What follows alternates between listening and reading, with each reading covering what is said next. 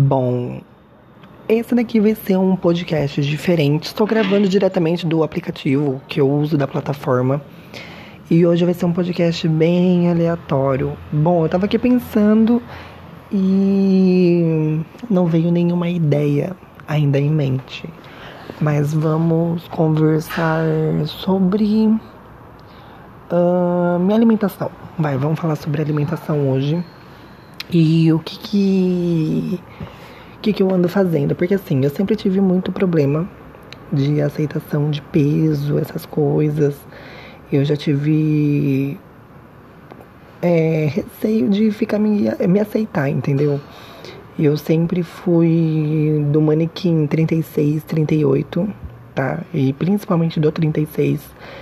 E só que no caso é o meu corpo mesmo, não tenho o que fazer, e eu sou isso, e é pronto, e eu decidi me aceitar assim. Demorou muito, e onde pegou muito isso foi quando eu comecei a fazer curso de moda, né? Quando eu completei 18 anos. Não sei porquê, mas naquela época eu não me aceitava mesmo, eu tinha muita complicação. Tanto que quando eu ia querer usar uma calça, eu nunca fui de usar shorts, bermuda, porque eu nunca gostei de ficar mostrando o meu corpo. E claro que isso daí mudou com o tempo. Mas antes eu odiava.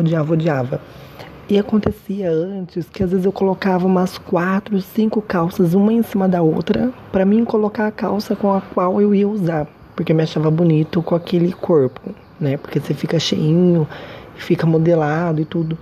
E eu gostava.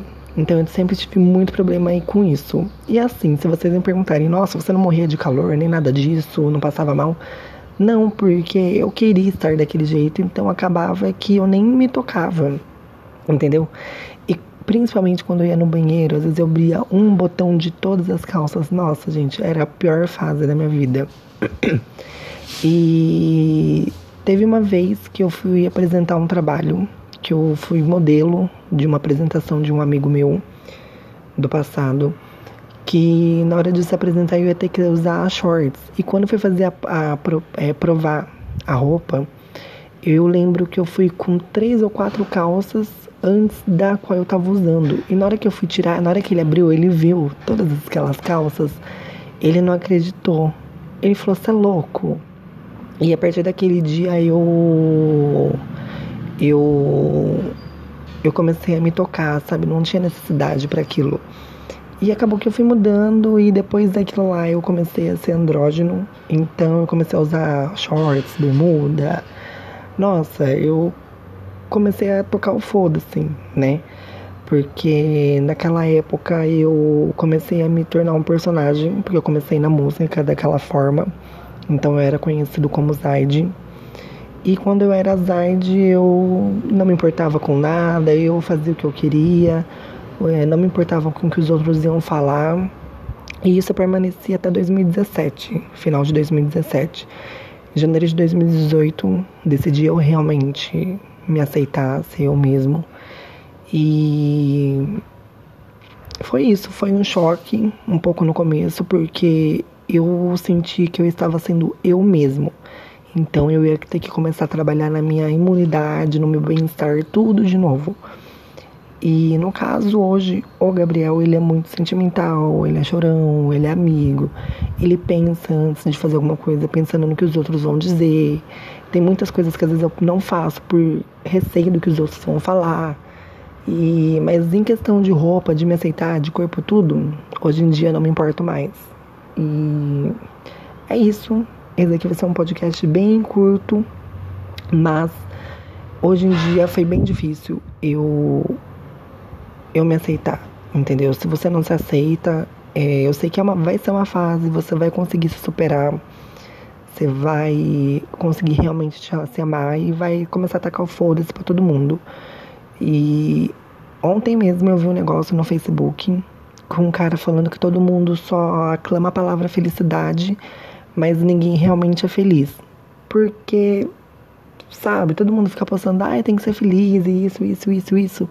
mas não tem que ficar postando. Isso é uma coisa que você tem que fazer pra você. Eu acho que tem muitas questões que não tem que ficar falando ou expondo.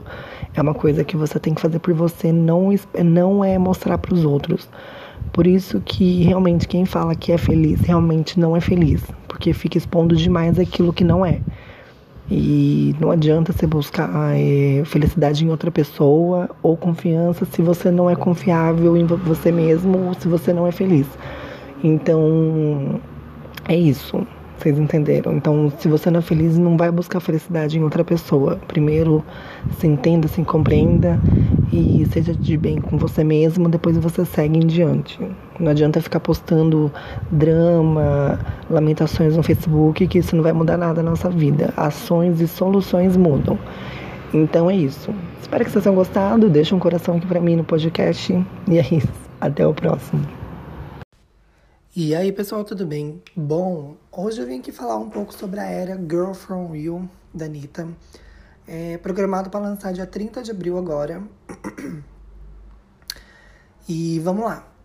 A Anitta vem dando detalhes sobre a equipe técnica arregimentada para a gravação e promoção da música Girl From You, faixa título do inédito quinto álbum da artista carioca. Tá, a Anitta tá aí no quinto álbum já. Vamos lembrar os outros 4 nomes, né? Primeiro temos Anitta, né?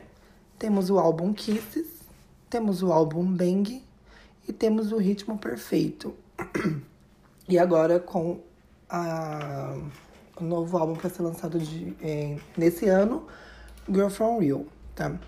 Programado para o dia 30 de abril, o single Girl From You foi produzido por Stargate, dupla de produção formada por Thor Erik Hermansen e Mikkel Starler Eriksen. Alguma coisa assim, gente.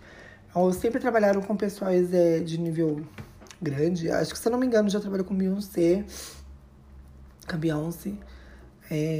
Artistas grandes mesmo, né? Agora... E o engraçado de agora é que se a Anitta ela aparecer tomando um chá com a rainha da Inglaterra, mas uma coisa normal. O brasileiro acho que nem se surpreende mais. Já virou rotina. Então vamos lá. Os gêneros musicais com que eles trabalham basicamente incluem R&B, pop e hip hop. O que me ajudou a dar a pitada de trap de que eu precisava na gravação dessa música. Então a música ela tem uma boa mistura. Ela tá apresentando um lado requintado do álbum, com as novas fotos de antigamente. E também na piscinão de Ramos. Já tá de biquíni, então. Provavelmente na parte do biquíni vai ser uma pegada mais trap, né? Provavelmente. Vamos ver, eu tô bem ansiosa. Aparentemente o single já lançou no Telegram. Acabou vazando no Telegram. Então vamos lá. O time de colaboração da música Girl From You também inclui as cantoras e compositoras Gayle e Ryan. Girl From You é uma música sobre a cidade do Rio de Janeiro, vista sobre a minha perspectiva. É sobre o Rio que eu vi e no qual eu morei. Pelo que ela falou na música, que ela tá explicando, ela vai falar sobre a família dela também na música, tá? É uma canção pessoal. Nela eu falo sobre um pouco de tudo. Sobre minha família, sobre o lugar de onde eu vim, onde eu cresci, as pessoas que eu vi e vejo todos os dias. Exponho meu ponto de vista das mulheres em geral e da beleza que eu enxergo nelas. A direção criativa, né, foi assinado por Giovanni Bianco, mesmo de Bang. Então, assim, mais um clipe aí pra carreira, né, porque de Bang, agora Girl From You, vai ser babado. Para assinar a direção criativa do single Girl From You, convidou Giovanni Bianco, que já assinou a arte do terceiro álbum da artista Bang, de 2015, que foi quando deu aquele bom. Pá! Bianco trouxe os fotógrafos Kevin Yuli e Marcos Florentino, que formam a dupla Mar plus Vin, alguma coisa assim. Já a edição do clipe de Girl From You foi filmado na Piscinão de Ramos, centro de lazer do subúrbio do Rio de Janeiro, com a participação da família da Anitta. Então vamos lá, vamos ler mais. Se tem mais algumas outras notícias, vamos lá. Girl From You, novo hit de Anitta supostamente vaza no Telegram. Será que tem um trecho aqui? Tem um trecho aqui. Será que eu... Vamos ver. Vamos lá.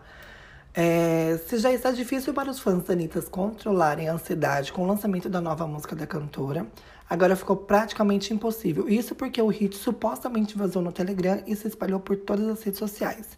Com o lançamento marcado para o dia 30 de abril, a canção, de acordo com a Anitta, é uma mistura de trap e uma versão de rap com um pouco de sample brasileiro.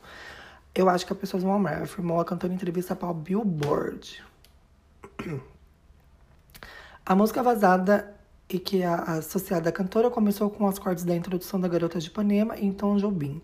Em seguida, a canção emenda o trap prometido por Anitta. Assim que supostamente vazou, os vários comentários sobre o episódio. Girl From You no Telegram tem que dizer que você viu. Vamos ver. Aposto que nesse momento ele deve estar torturando cada um tímido dela por terem deixado o Girl From You vazarem. Enfim, acho que não vai ter aqui o sample de Girl From Real. Provavelmente já tiraram do ar, né? Se já tivesse sido liberada.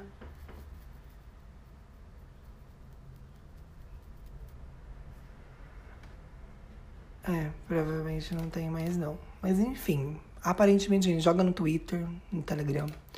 Provavelmente estão lá. Então assim, o lançamento tá pro dia 30 de agora, desse mês. Será todo em inglês e espanhol, o single também. A faixa já chega com um clipe no dia seguinte.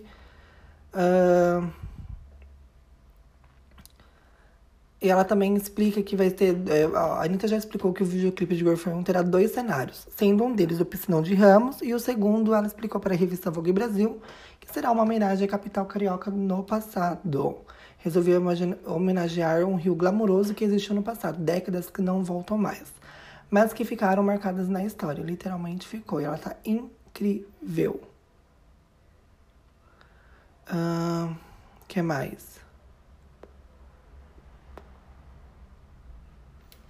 E é isso, gente. Dia 30 de abril. Temos aí o single Girl From You. Estamos bem ansiosos. Então vai ser um estouro. Então é isso. Comentem aqui o que vocês acham, como será. Se você já ouviu o single. E é isso. Um abraço e até mais.